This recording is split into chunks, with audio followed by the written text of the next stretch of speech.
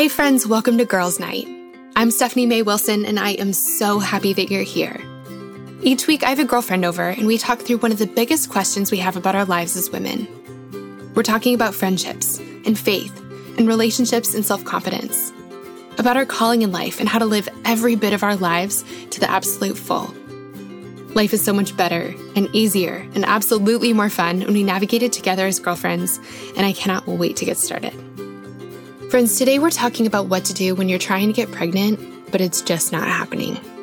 If you're anything like me, you had a pretty clear idea of what you thought was going to happen once you decided to start trying to have a baby. You've thought about this a lot, right? You talked about it, prayed about it, journaled about it, read books and blogs and listened to podcasts about it. You've spent more time than you maybe want to admit plugging different dates into the due date calendar online. You think, okay, if we start trying this month and we get pregnant this month, then the baby will be born this month. You know the drill. You went ahead and relearned all the things you were supposed to have learned about your reproductive system in health class, and you're doing all the right things in the exact right way at the exact right time. Things that seem to be working for everybody else in the whole entire world, but still you're not pregnant. If you're anything like me, the plan you so carefully crafted for starting your family just is not going the way you thought it would, and it is so hard. It's so hard, and we cannot do this alone, which is why I knew we needed to start talking about this more on Girls Night. And why I knew I wanted to bring on my new friend Kathy Quillett to help us along the way.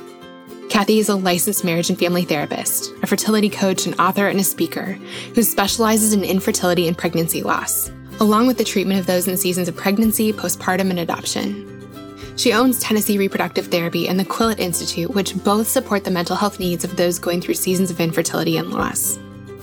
Kathy has a wealth of knowledge on this topic and has lived through infertility herself, so I'm so excited for you to get to know her and for you to get to learn from her.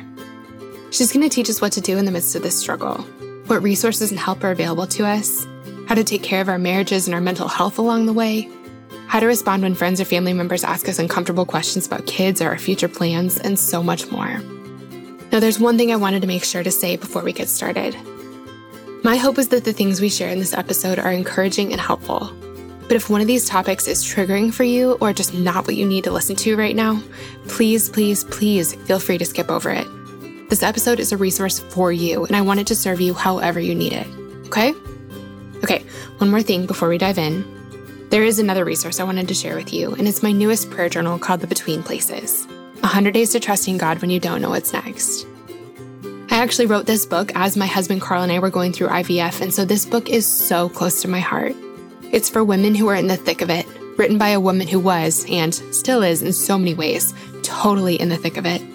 I love this journal because it's a powerful, practical way for us to connect with God in times when our future feels really uncertain. Through guided prayer prompts, the Between Places will help you trust God with the trickiest, most uncertain, and most important parts of your life. It'll help you believe more fully than ever that God is good, that He loves you, and that He's taking care of you. It'll help you live today with more contentment, step into the future with more courage and faith, and rest in God's peace knowing that He's with you every step of the way. To order a copy of your own, just head to my website. It's stephaniemaewilson.com, and that link will also be in our show notes. Okay, now without any further ado, here's my conversation with Kathy. All right, friends, I'm so excited for who I get to introduce you to today. I'm sitting here with Kathy Quillett, and Kathy, I came across you a while ago and have been wanting to have you on the show ever since. And so just thanks for being here today. Thank you so much for having me. This is fun. I'm excited to be a part of it. So Kathy, can you tell us who you are, what you do, and a fun fact about yourself? Sure. I am a licensed marriage and family therapist. I specialize in reproductive and maternal mental health. I own Tennessee Reproductive Therapy in our shared hometown, Stephanie, of Nashville. And I also own the Quillett Institute, which is a passion project of mine to provide coaching and resources for those struggling through the seasons of infertility, pregnancy loss, pregnancy, postpartum, and also adoption. So a little bit about me is I wasn't able to have children. That's not my fun fact because that's not very fun. But I was unable to have children. But I'm a mother by way of adoption. So my husband and I felt really called in the middle of our journey to adopt from Ethiopia. So our boys are 8 and 9 now, and we're going to celebrate 8 years home. It's our family anniversary. We're going to celebrate that in September. So 8 years that I've gotten to be their mama. So the story took quite a detour. The Lord was faithful and answered my heart cry to become a mama in a different way than what I thought. But sometimes I look at them and I think if my prayer would have been answered in the way that I tried to pigeonhole God, then I could have missed this. And so super, super grateful for that. My fun fact. So my kids a couple years ago had some really good friends, and they were all at school, and I was at the house with the mom. She and I were good friends too. And I decided that mid-30s, but still probably thought I had some athleticism to me. So I decided to get on their child's hoverboard, and I flew off. Got a concussion, broke my elbow, had to go to the Bone and Joint Institute here in Nashville and get that fixed. So as she tried to describe it to my husband, as I'm like concussed and broken, she was like, it was like laundry. Your stuff was everywhere. Like it just kind of spun me and I flew. And yeah, so I'm one of those people that you could have watched a fail video of. Broke my elbow on a hoverboard. Oh my gosh. I honestly, I think I've tried to get on a skateboard like twice. I just don't have the like center of gravity in the right spot to be able to balance like that on something that is moving. Oh, I know that I cannot balance on a skateboard, but I thought maybe a 2-wheeled electronic thing. Stephanie, I didn't even go forwards or backwards. I spun to the left. Like that's all I did until the momentum flew me probably several feet. Oh my gosh. That's amazing. So, that to me, that makes you like so much tougher. Like I'm just. Yeah. PSA, don't ride hoverboards. Unless you totally know what you're doing, in which case we think you're really cool. Unless you're 9 and have a good center of gravity. Yeah. Gravity. Yeah. Maybe you have to be 9, in which case you probably are not listening to the show right now. Well, if you are, go back to school. Exactly. Yeah. Yeah. Oh man. Okay. Well, so, Kathy, you told us a little bit of your story, but I'd love to hear more if you're willing, just kind of more about what your journey to becoming a mom has looked like. And because I'm guessing that's a lot of what propelled you to do the work that you do today. Right? Is that right? So I had been a marriage and family therapist for about a decade. When I first started in my practice, people said, just don't niche yourself until you know yourself. And so I saw a little bit of everything. Now, my husband and I got married in 2008. And our answer to everybody that like awkwardly said at our wedding, like, when are you going to have babies?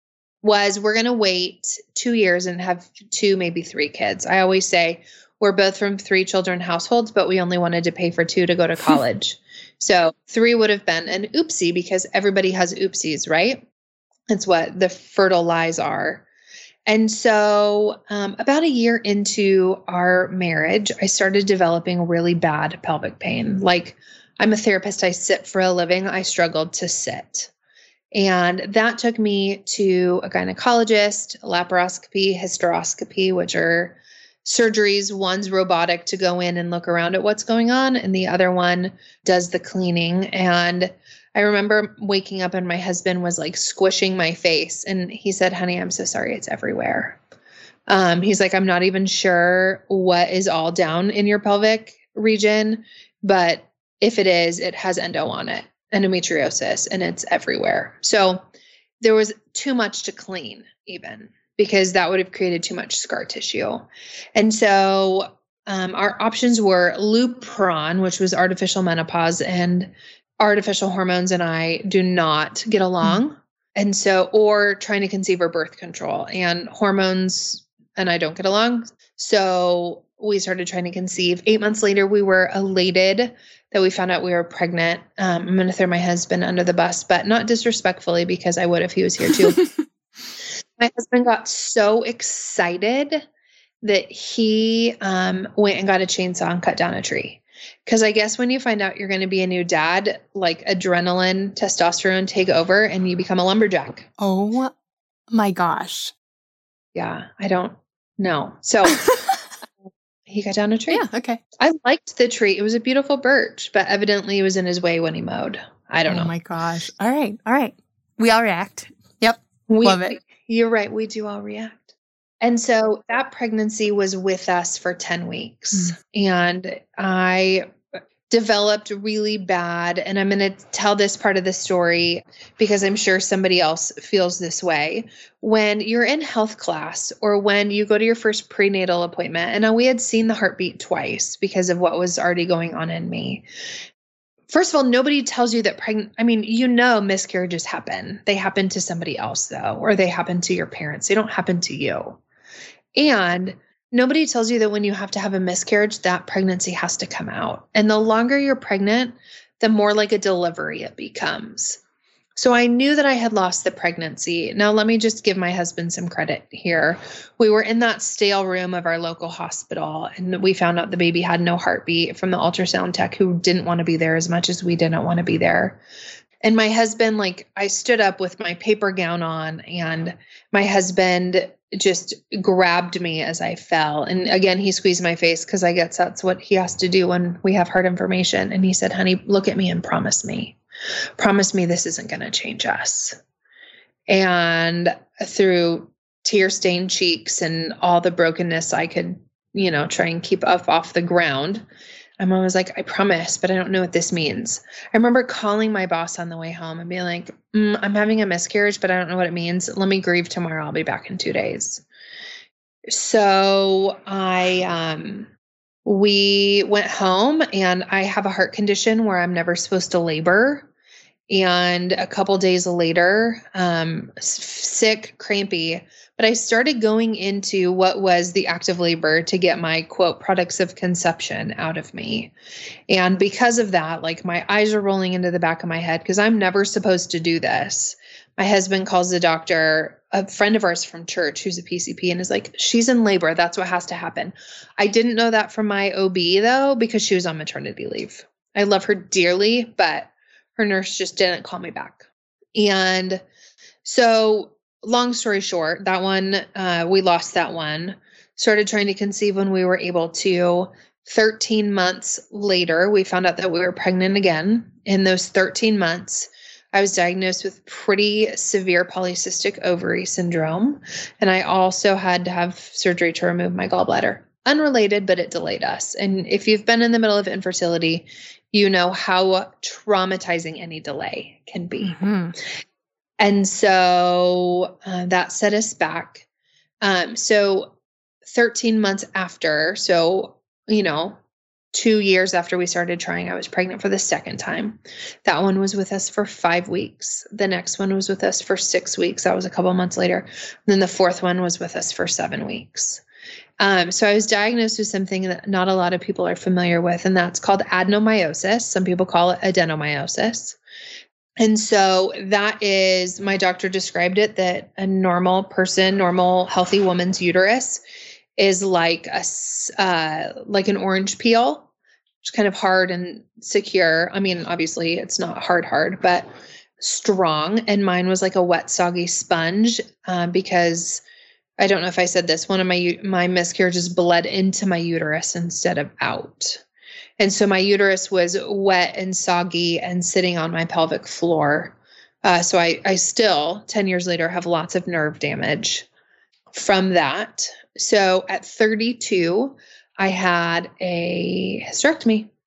We actually moved to Nashville 4 years ago. They left one ovary because, again, the hormone thing for me.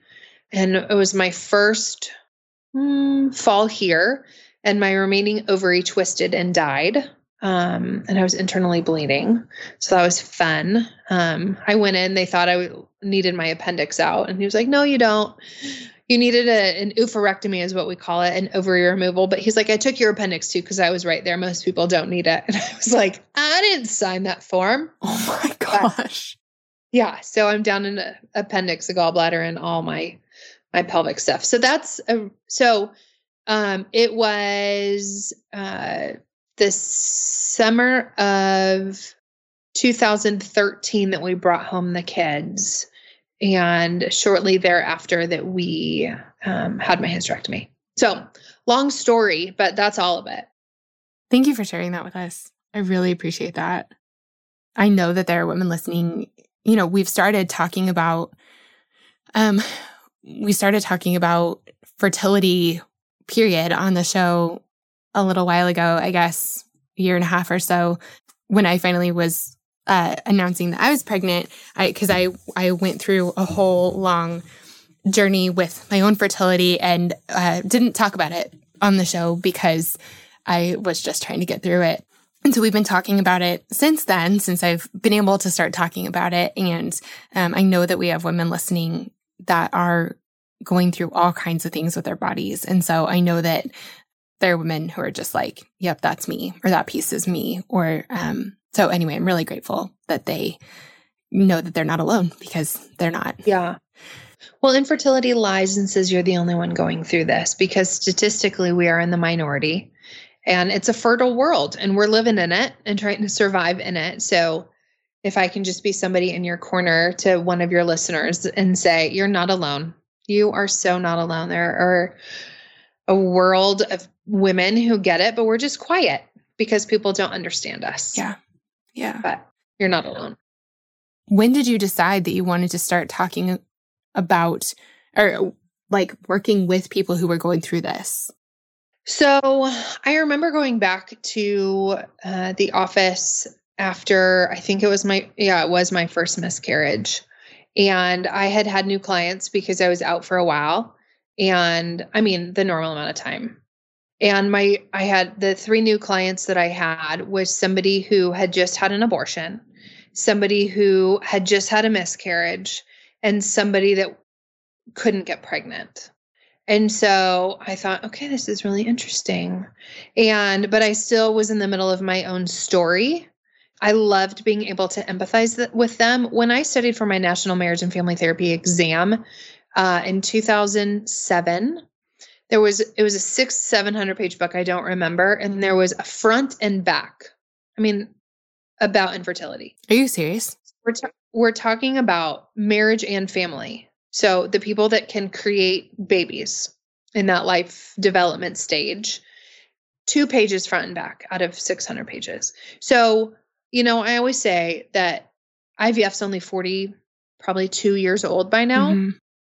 And I mean, that's about how old our first IVF baby is. Mm-hmm. And mental health's usually like 20 years behind, I feel like. And so as I treated these people, after my first miscarriage, I was interested in it, but all I could do was speak from my own experience. And I still had a lot of story to get through. I've actually written 4 books. And the first one is called Not Pregnant. I wrote it with my OB-GYN. It's a companion for the emotional journey of infertility. And it's kind of like what nobody tells you about infertility. And that it's lonely, that sex becomes a job, that you can be apathetic, that you isolate, that you self-blame, that, so many other things. And so that was really my cathartic healing process, was writing that. And I felt like once I got done with that, I was ready to say, this is what I treat. I had done as many trainings that were out there at the time. And I just felt like I felt so alone. I want to be part of the process to make this different so that people in 10 years or at the end of my career, whatever, don't have to say there are no resources. They don't have to say there's no therapists that know what they're doing. And so that's why, I started Tennessee Reproductive Therapy, but why I made the Quilla Institute is because as a therapist, we're bound by state lines, but people were calling me from all over the world saying, can you help me? As a marriage and family therapist, I would say no. So I started the Quilla Institute so I could say yes. So it's been 5-6 years since, again, I only treat reproductive and maternal mental health. But it was only when I did my own healing that I felt like I was ready to do that. I can understand that completely. I'm really grateful that you have stepped into this because I'm sitting here thinking, where was that book? Like, why did I not know that that was a thing? Guys, we're going to link to all of Kathy's books on the show notes so that you don't have to say the same thing of, where was this book, 2 years ago, 4 years ago? Yeah. So kind of starting out at the beginning, do you have any advice for someone who's wondering if something might be off with her or her husband's fertility? Like, what are some of the first steps we take if we have an inclination that something might be wrong, whether something's hurting, whether something's not working the way that it should, whether we've been trying to get pregnant for a while and it's not happening as quickly as someone said it should? Like, what are our first steps there? So all the medical powers that be say that won't diagnose with infertility. Now, let me say also, I don't know if I'm going ahead. Infertility is a diagnosable medical condition. Many of us wear it as a badge of shame, right?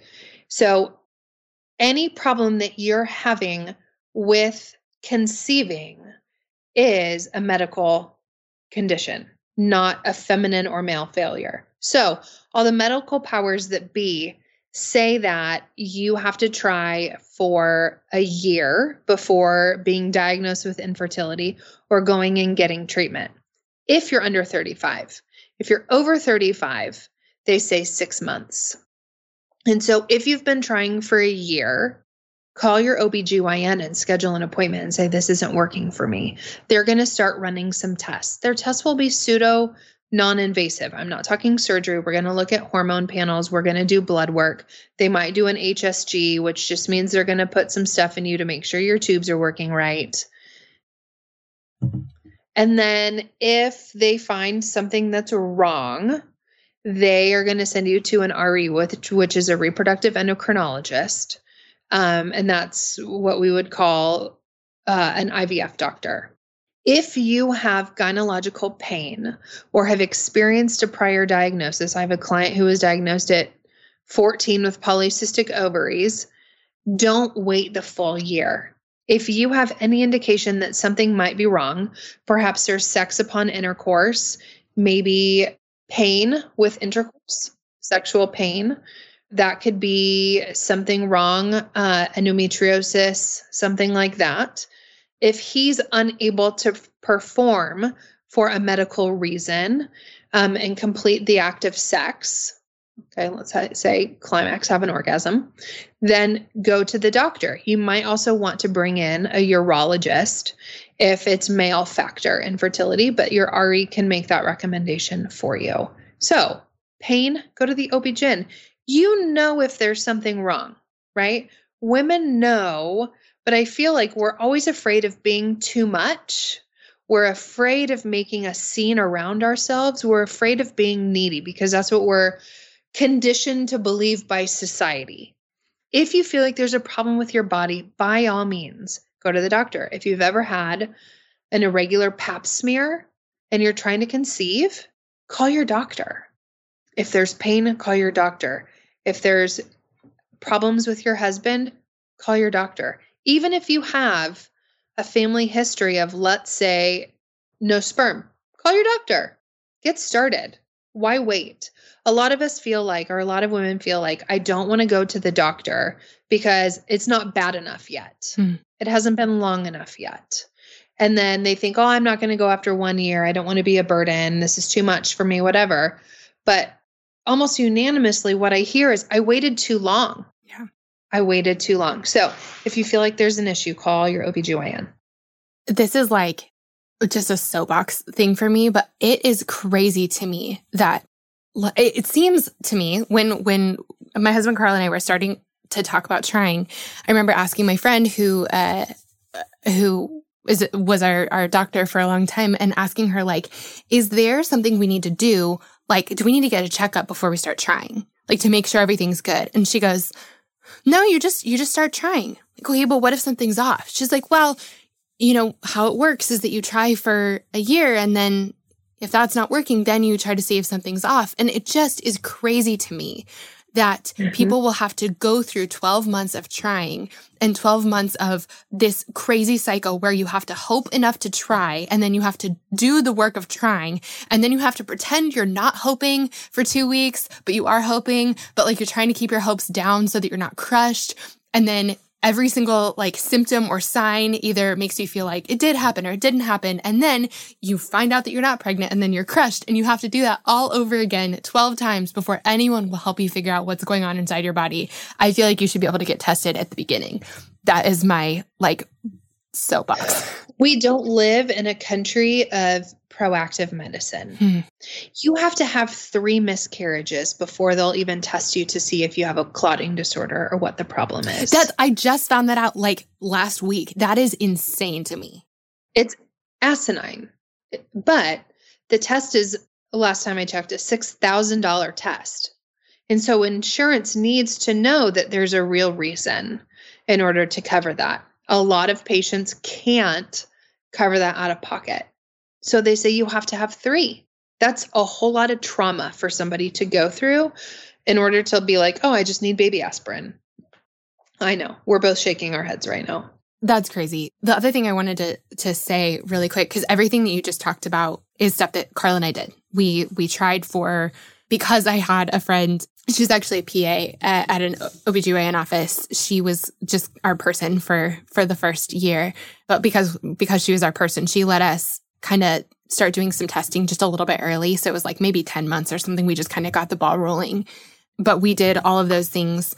And one thing I would say is she ended up having a baby. And so I needed to find a different provider. And when it comes to finding a doctor, I don't know if anyone else has experienced this, but like if you move around a lot, I've moved around a lot. It's hard to like, I still don't have a GP. Like I still don't have a general practitioner. I don't know. Like everyone asks who your doctor is. I'm like, I don't know. I go to the Minute Clinic when I'm sick. I don't know. And so it can be really daunting to find a doctor. And when it came time for me to find an OBGYN, I met with a couple of people, and the first person I met with I didn't feel totally like comfortable there. And it ended up taking me a couple of tries to find someone that I really liked and trusted, both with the fertility doctor I ended up going to see and with the actual like OBGYN that delivered my girls. And I'm really glad that I did that work. Like it can take a minute to find someone that you feel comfortable with, but this is just too big of a thing to like be kind of scared of your doctor or to be intimidated by them or to feel like they don't like you, that you're not totally like, you can't totally trust that they have your best in mind or whatever the thing is. Would you agree with that? Yeah, it is complicated, especially when you start looking for a reproductive endocrinologist. It's this really fine line between, do you want them to be like have excellent bedside manner and be a really good friend, or do you want them to be a really great scientist? And so you have to decide, especially when choosing an OB-GYN, you need somebody who's going to be able to hold your hand really well and somebody who you're also going to want to be able to catch your baby. So you don't want to be scared of them. Yeah. You need to be part of your team. And an OB-GYN is kind of like your general practitioner for all your feminine needs, right? Yeah. Yeah. So they need to know you. You need to be able to get a hold of them, not in a manipulative way, but if you have a question, you call their nurse, you need to get an answer that comes from the doctor. Yeah. You need them. You need to feel really comfortable with them. Yeah. Give yourself permission to interview them to find the right one for you. Yeah. And don't feel bad. Don't be like, well, I don't know where else to go, or they already have my medical history, or I don't want to start over, but I really don't like them. Find somebody you can be like, oh my gosh, you need to go to my OB-GYN. I love them. Yeah. Yep. I actually am switching right now because the doctor who delivered my girls was awesome, but the front desk, I cannot get them to call me back. And it's been like months of this. And so I'm switching because I need to know that if something is happening, they were great the whole time I was pregnant, but I need to know if something's happening that I'm going to be able to get a hold of them. And so anyway, it's a frustrating process to find the right person for you, but if you're feeling that way, you're not alone. I'm right there with you.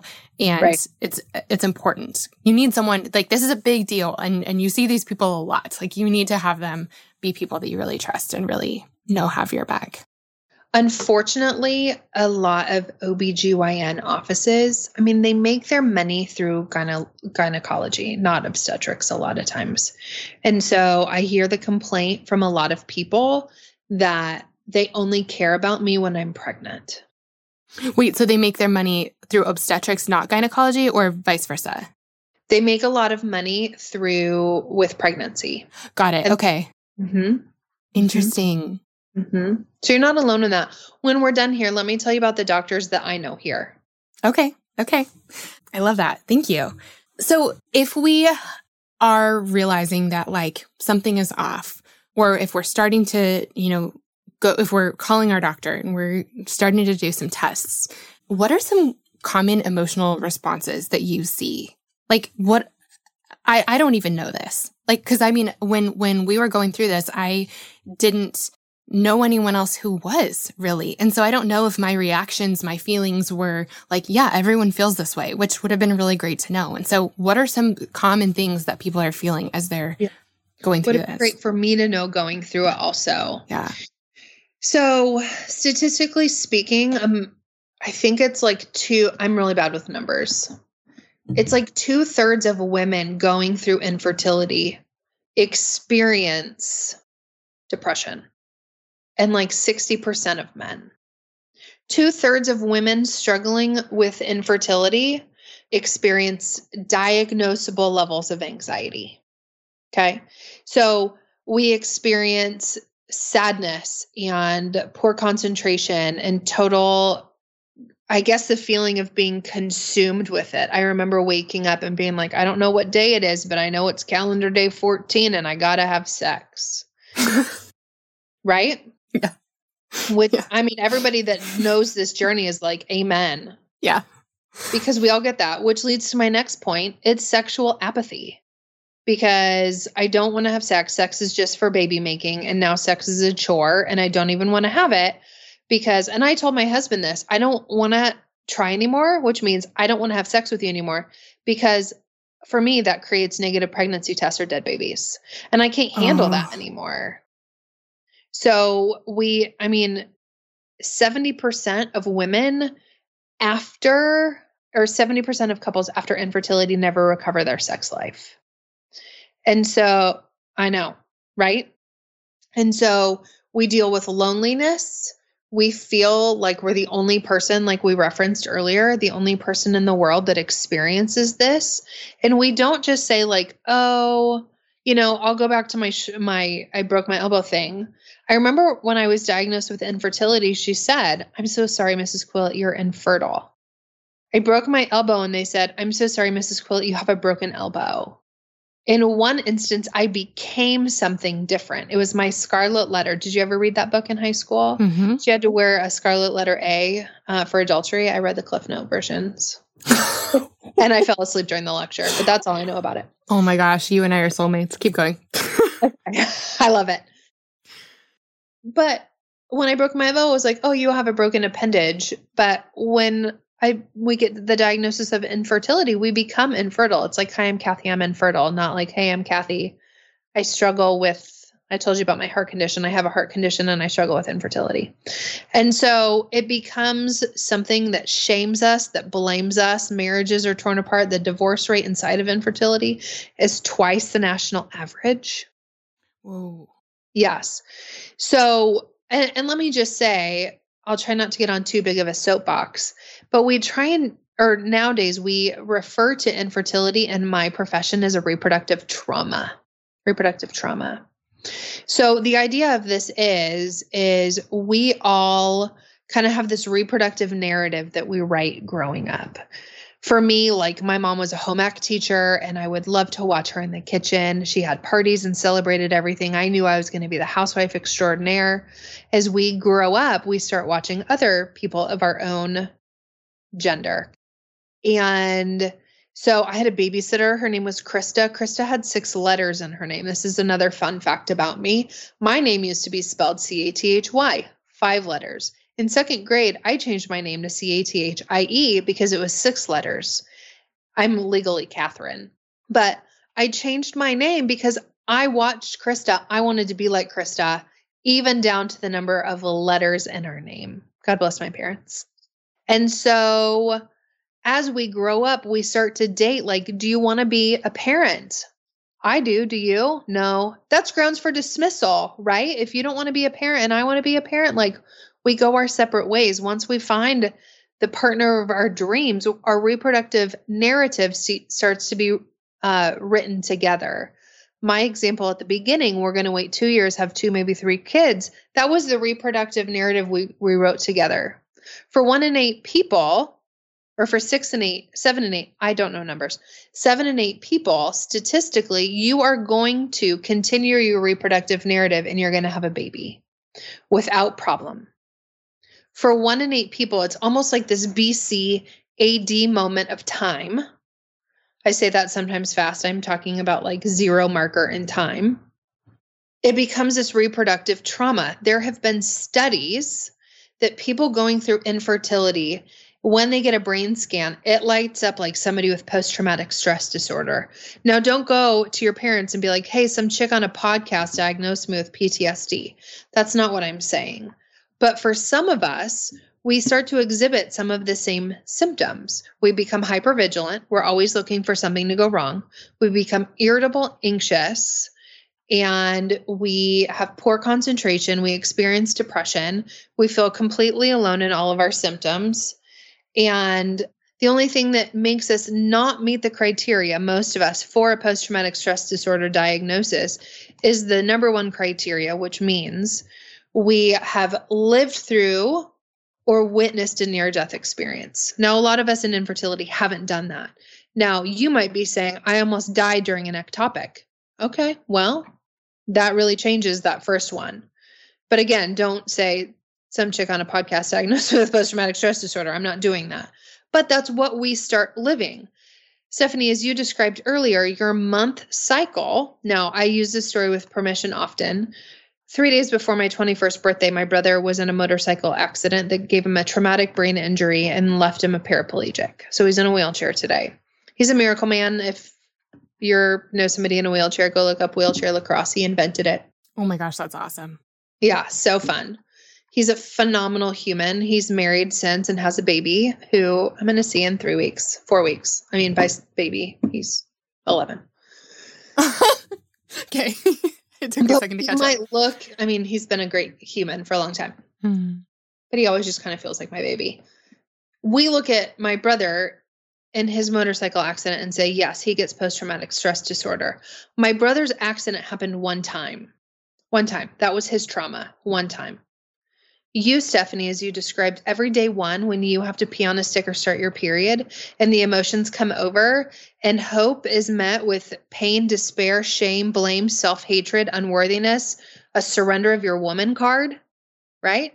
And then you have to regain hope, and then you have to have apathetic sex to try and conceive again. And then you have to go through the terrible 2-week wait, where we're hypervigilant. I used to sit in session, like crossing my arms and pushing on my boobs. Like, do they hurt yet? Do they hurt? Am I pregnant? Right? Mm-hmm. And then you have to pee on the stupid stick again. Like, that's not fun or romantic or whimsy if you do get, pregnant. It says positive. So we're living this new trauma every month. Now, with a trauma comes triggers. We go out and we get a baby shower invitation, right? And hear me when I say a baby shower invitation is not a subpoena. You don't have to go. You can make a boundary and say, I love you. I'm going to love you from a distance. I'd love to take you for coffee so I can celebrate you individually. I just can't handle your party. And then you can love those babies when you want. Oh my gosh, what, Stephanie? I'm laughing and nodding and like thinking like, why did we not have this conversation however long ago? I need to do the math at how long it's been. But like, seriously, where was this? And I did actually I was in Nashville. Like 20 minutes from you. That's crazy. I definitely said no to some baby shower invitations. And I'm really glad. I've also had some dear friends. Like, I have handled this in several different ways. I've had friends do the same. And I just am really glad that you said that. We'll talk about friendship in a little bit. Hey friends, I want to take a quick pause from my conversation with Kathy to thank our sponsor for today. Our sponsor for today's episode is an amazing company called Prose. Now, you may have heard me talk about them before, but if not, Prose creates hair care products like shampoo and conditioner that are customized for your specific hair.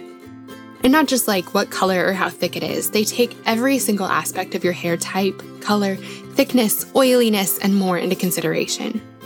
Prose has given over 1 million consultations with their hair quiz, and that's how the process got started for me. The quiz was so much fun. It felt like one of those magazine quizzes I used to love. It was easy, but also totally in-depth. They asked me so many questions that I wouldn't have thought to answer, like, how much does your hair shed? Or is your hair oily at the ends or just near your scalp? So you answer a bunch of specific questions, and then they take all of your answers, and their algorithm puts together the perfect products for your specific hair. And get this, they have over 50 billion formula combinations, so you know you're getting a formula that is perfectly tailored to you. So I did the hair quiz, and I placed my order, and just a few days later, the package showed up on my doorstep, and I was instantly impressed.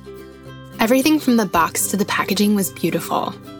I ordered a pre-shampoo mask, shampoo, and conditioner, and they come in these beautifully designed bottles, and all the bottles have my name on them. Talk about a personal touch, right? Every time I use these products, I'm blown away by the fact that they smell so good. It's like having a spa day right in my shower. The other thing I think is really cool is that they give you detailed instructions for how to use the products, which I don't know about you, but I don't remember the last time I was taught how to shampoo and condition my hair. But I'm so grateful that they sent those instructions along because I learned so much. Like how long you should leave the product on your hair, how much you should use, and the fact that if you rinse your conditioner out with cool water, it makes your hair shinier. Isn't that awesome? I've been using these products for a while now, and I'm already noticing a big difference. My hair feels silky and soft and looks even shinier. The other thing I really like is that you can continuously customize your formula. They'll help you tweak things depending on your lifestyle changes or even changes in the weather.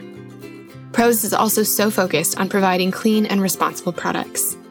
Every product is free of parabens, sulfates, phthalates, mineral oils, GMOs, and is always cruelty-free. Plus, they list out every single ingredient they use on their website, so there are no secrets. Also, if you're not 100% positive that Prose is the best hair care you've ever had, they will take the products back, no questions asked. But I don't think that's going to be a problem for you. Guys, Prose is the healthy hair regimen with your name all over it. You can take your free in-depth hair quiz and get 15% off your first order today. All you have to do is go to prose.com/girlsnight. That's prose.com/girlsnight for your free in-depth hair quiz and 15% off. Prose, thank you so much for sponsoring our Girls Night. We just love having you. All right, guys, you ready? Let's jump back into my conversation with Kathy.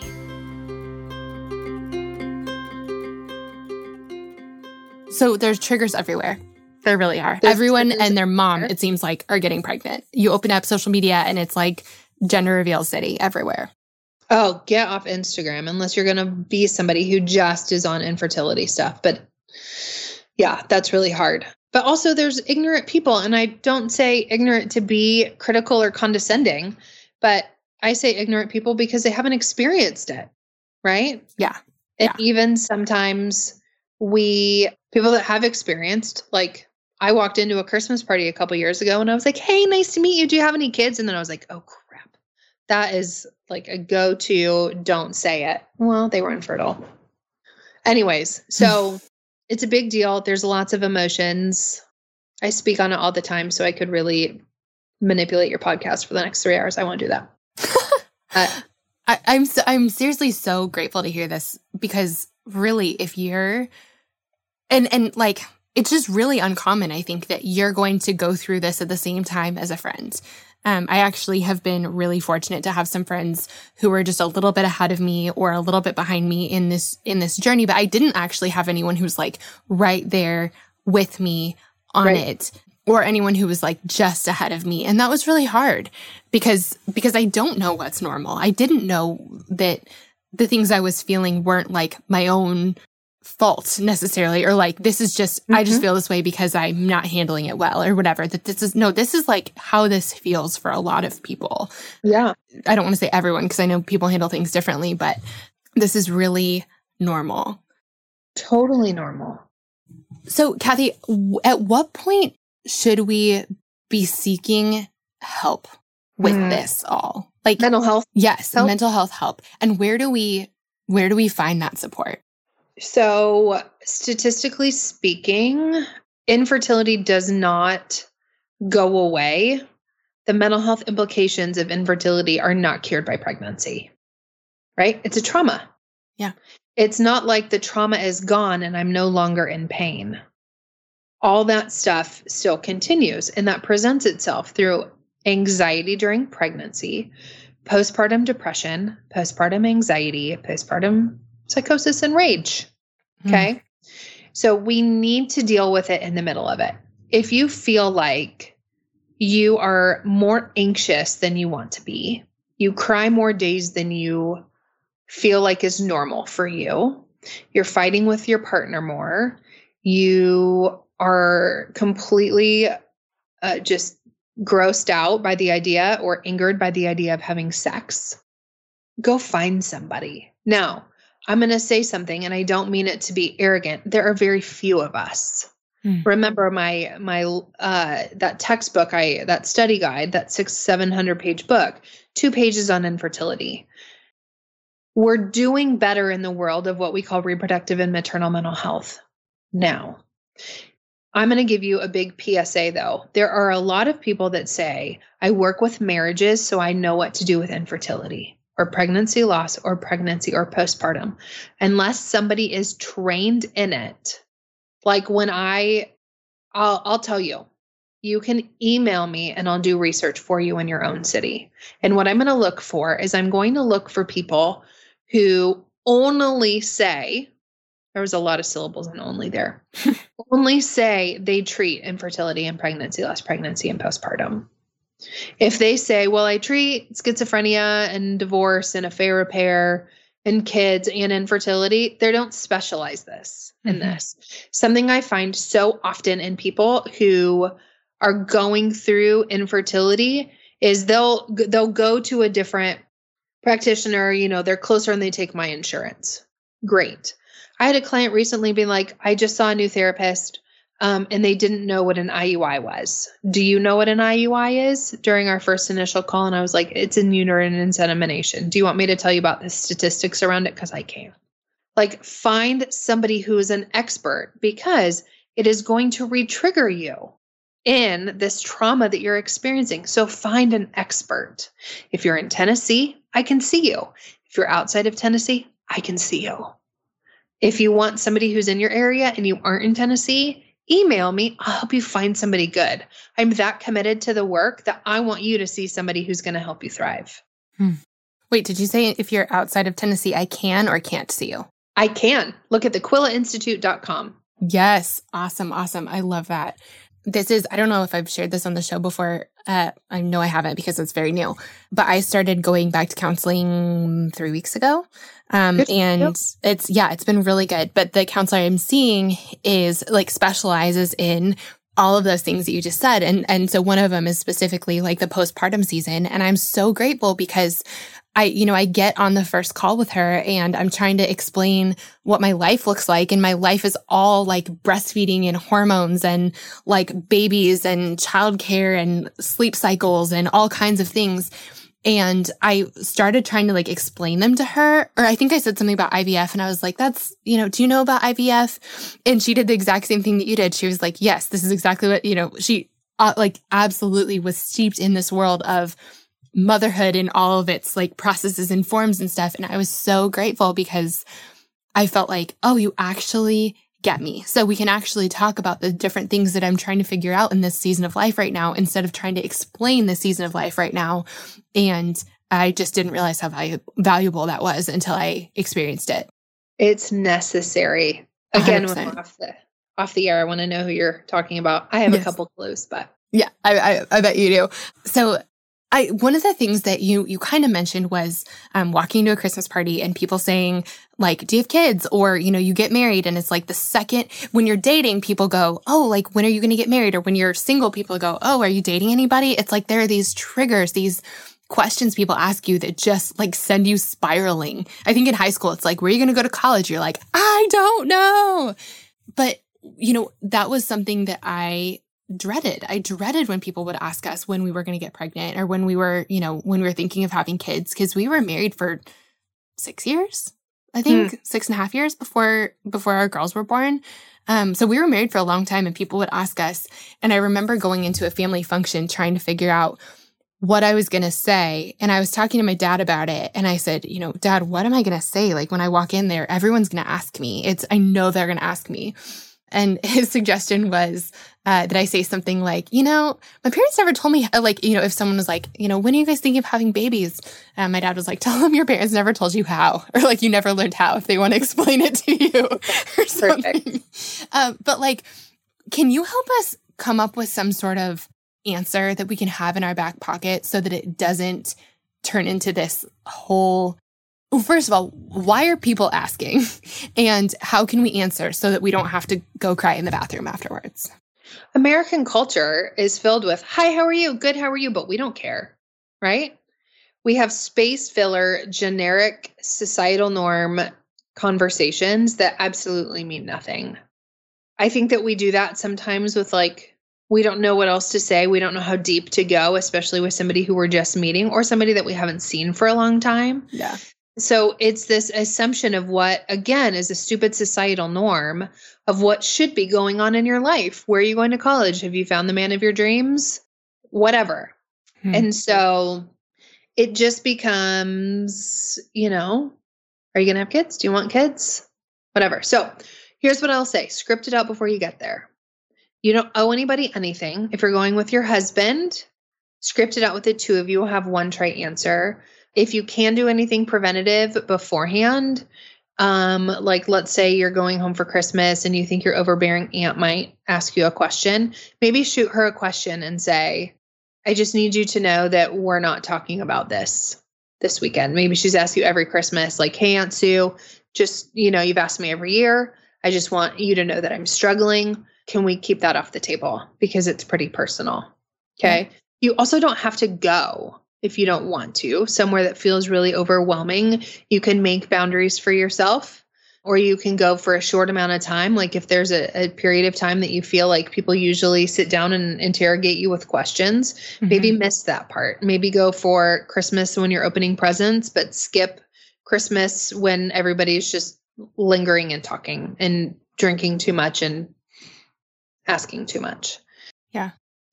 I know a lot of people are like, hey, I really want people to know me, so I'm going to say too much. Weigh how you're going to walk away from that person. Are you going to feel really disappointed because that person doesn't have emotional intelligence to meet you where you are? What do you want this person to respond, knowing that they're probably going to get it wrong? I'm a really big advocate expressing needs. I always say make the covert overt. And so if you're saying, for example, husband, best friend, parent, whatever, I'm struggling and I need you to just sit here and tell me I'm okay. Yeah. Overbearing Aunt Sue, this is really personal, but I just appreciate you asking.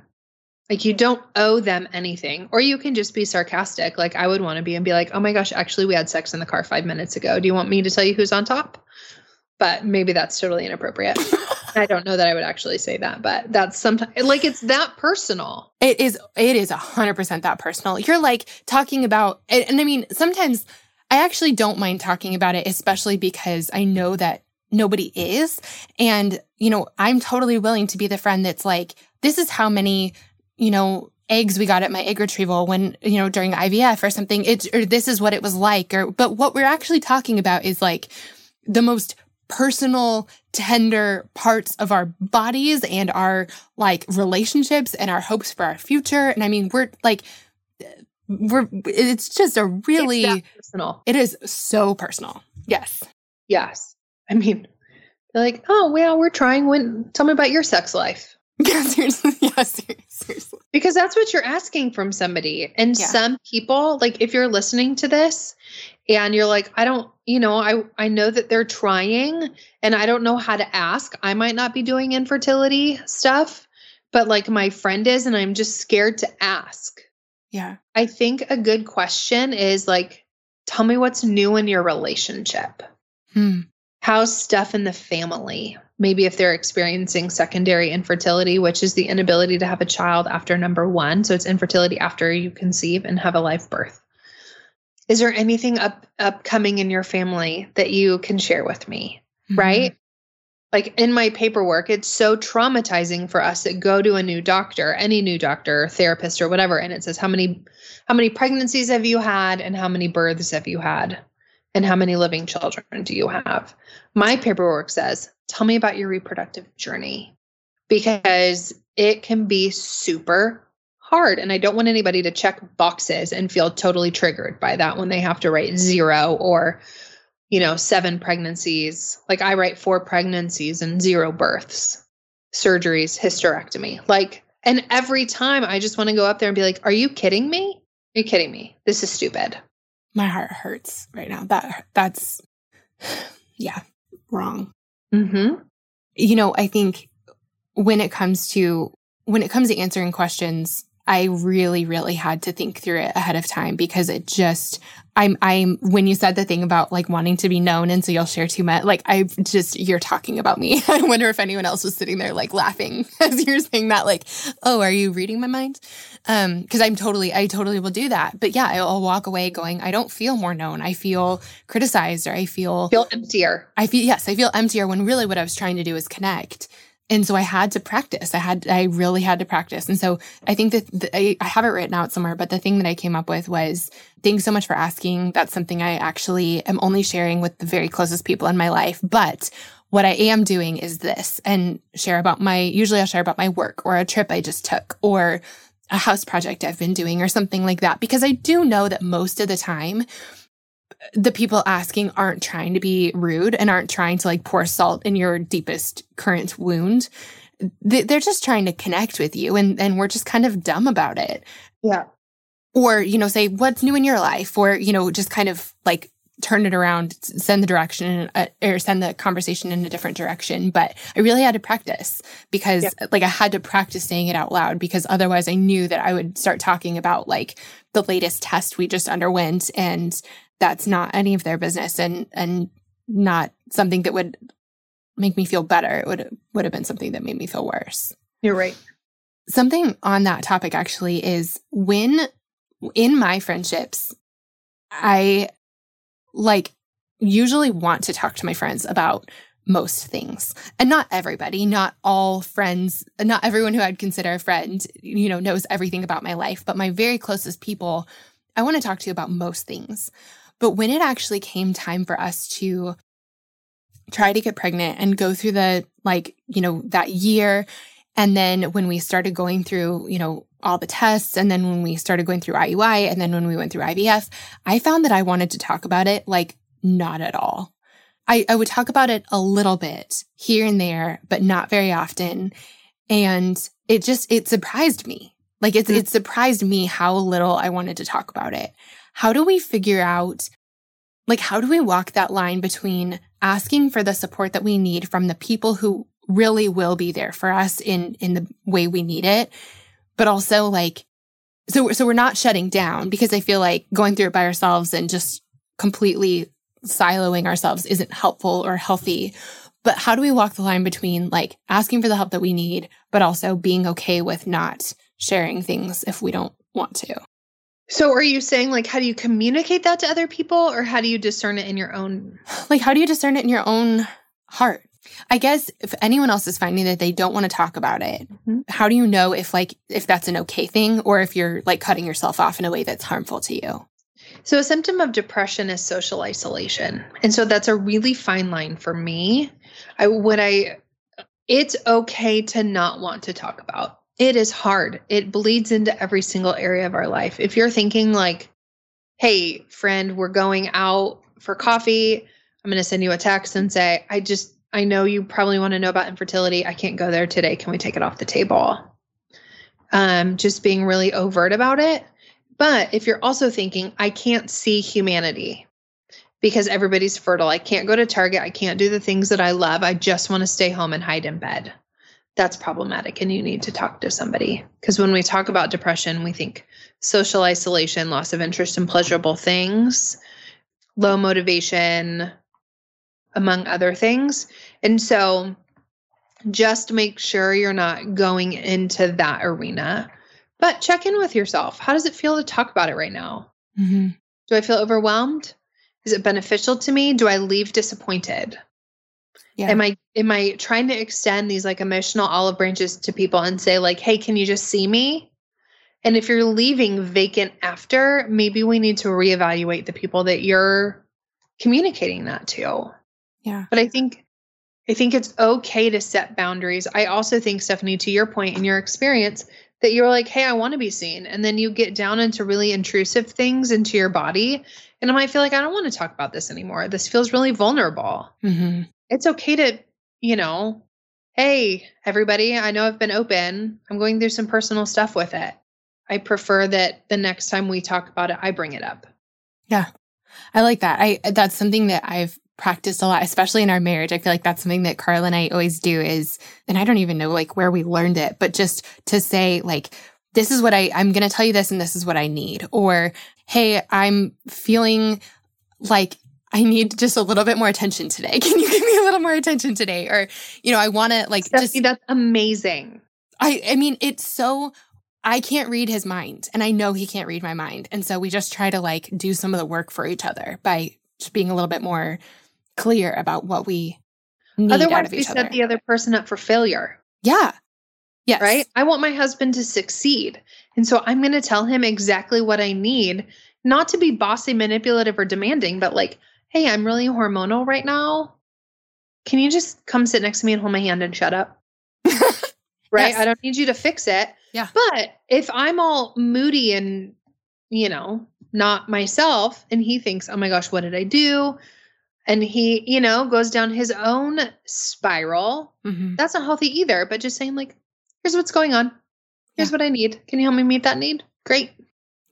Yep. I love that you guys do that. It's really helpful. It's been really good. Yeah. So, we talked about how when I think it's like right, it happens with all kinds of things. Like you all of a sudden you are thinking of buying a new car and you are thinking of maybe getting a Mazda, and then you're driving down the road and every single car you see is a Mazda and you've never noticed them before. Or like you're hoping to get engaged and all of a sudden you can't see anything but anyone else's engagement rings. I think the second we're trying to get pregnant, it seems like the whole world is trying to get pregnant and doing it. And I know that a lot of times in our friendships, we're in different spots. Like I have friends who got pregnant and had kids while we weren't able to have kids. Like we it wasn't happening for us. And I know that I, just had my girls, and I have friends who are still very much in their own journey of figuring out like why they're trying to get pregnant and it's not happening. Sure. How do we cross that? Like, I know that we can't just be friends with people who, and I hate that. I hate the idea that like, now that I'm a mom, I can only have mom friends. I think that's crazy. And I think that that's us missing out on so much. But how do we cross those like divides when we're in one spot and our friends are in a totally different spot? Oh, it's so hard because pregnant people are one of those triggers. Yeah. Right. And so I think it goes back to a little bit of the Scarlet Letter, that this isn't your identity and pregnant people are not better women. It's not like God's like, okay, I think they'll be a good mom, and Kathy won't, so I'm going to make her barren.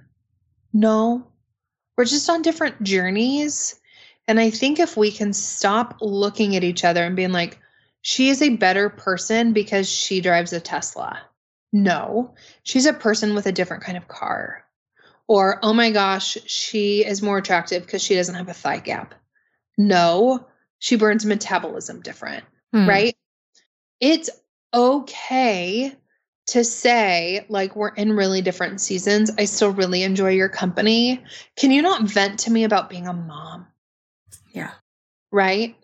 Like, you know what? I am feeling really vulnerable because of everything going on. Can we go to a movie so I don't have to see your bump? But I'd really love to spend time with you. Yeah. Right? We have to find things that feel like, I'm sure, Stephanie, when you became a mom, you were like, but what about all my friends who are still in waiting? Yeah. How do I friend them? Yeah. We're not just friends. Our husbands just don't love us for our ability or inability to fill our womb. Yeah. Find other common areas, like maybe you both love paddleboarding or kayaking or rock climbing. Go do those things instead of, talking about somebody's birth experience. Yeah. And it's also okay that relationships change. Yeah. Really is. It's sad and it's another area of grief, but it happens. Yeah. I think that one of my goals in my life has been to be like, it's always been really, I think, wounding for me. And mostly I think I've watched it really hurt the people around me when someone gets married and all of a sudden acts like they're part of some club that like single people wouldn't get. Like there are things that we can only talk about with our married friends.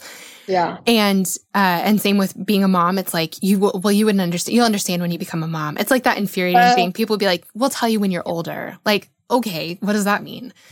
I just, and I think that some people, like we all have our own things. I think, I don't know, maybe if you get married and everything is wrapped up in that, then that's your own thing that you're going through, that your identity is way too wrapped up in your marital status, or, if we're just all going through our own things, but it's always been a huge goal of mine to not sit at different tables because I have different things going on in my life, or to not act like other people wouldn't be able to sit at my table because they don't have the exact same people or relationships or circumstances in their lives. I just think I know our friendships can exist when we're in different stages of life, and we're much better for it. One of my best friends has given me the best encouragement in the last 4 months of becoming a new mom, and she doesn't have kids. And it's just the best encouragement. I have it. It's literally my lock screen right now, or text from her, and she doesn't have kids. And it's about and she's helping me figure out what the heck it means to be a mom. And her words are more valuable to me than, her words are more valuable to me than anyone else's have been. And she doesn't have kids. And so I think we're missing out on a lot if we are only friends with people who are in our same stages of life. And we're not giving our friends enough credit if we act like they wouldn't understand. Because I think we can if we try. You're right.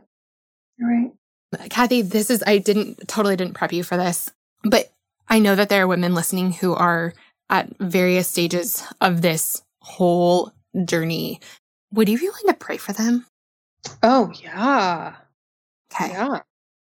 I mean, there's so much more we could talk about, and actually we're going to have you back. Because I'm looking at my questions right now. We didn't get through all the ones that I had for today. And then there's a couple spaces and it says more questions for Kathy for future interviews.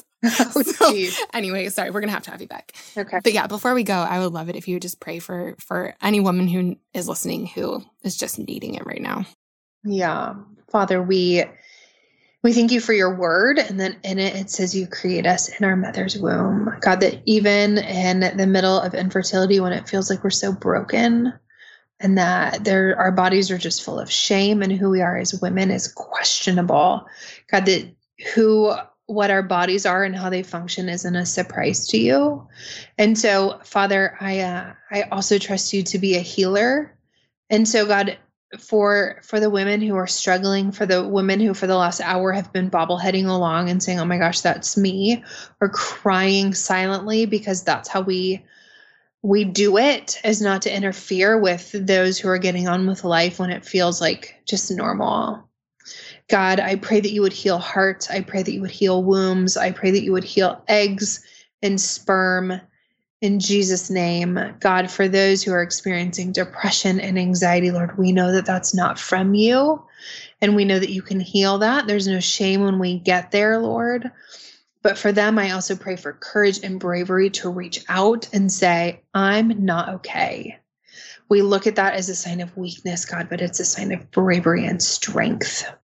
God, for marriages that are shook by this, for relationships that are shook by this, God, I pray, Lord, that you would just send the Spirit as a Prince of Peace over these people into these homes. And God, give them a sense of contentedness in the Spirit, even if they're not content in their own season. And God, I just pray, asking in Jesus' name, that there would be fruit in the form of children over the women that are listening to this podcast. God, I pray for a life. I speak life. God, I know that you're the author and giver of that. You tell us to be fruitful and multiply, which I know is so traumatizing to hear preached from a stage. But God, you ask us, and those, God, thanks even for those in your scripture, the stories in scripture of those who have struggled. Lord, you've given those in such detail. Thanks for meeting us there as women. And God, I pray that those would be stories of hope. And God, I pray that you would fill wombs like you did for women in scripture. God, I pray that you would fill wombs, give life, and give reconciliation and hope. We love you, Father. Amen. Amen. Thank you, Kathy. You're welcome. Guys, isn't Kathy amazing? I am so grateful for her. Don't forget that if you ever want to find any of the links for anything we talk about in our Girls Night episodes, you can always find those over in our show notes. Just head over to girlsnightpodcast.com and you'll find links for everything, including links for Kathy so you can pick up her books and follow along with all the great stuff she's doing. All right, that's it for today's episode, but we have so much good stuff still ahead this season. And with that in mind, now is the perfect time to make sure you're subscribed.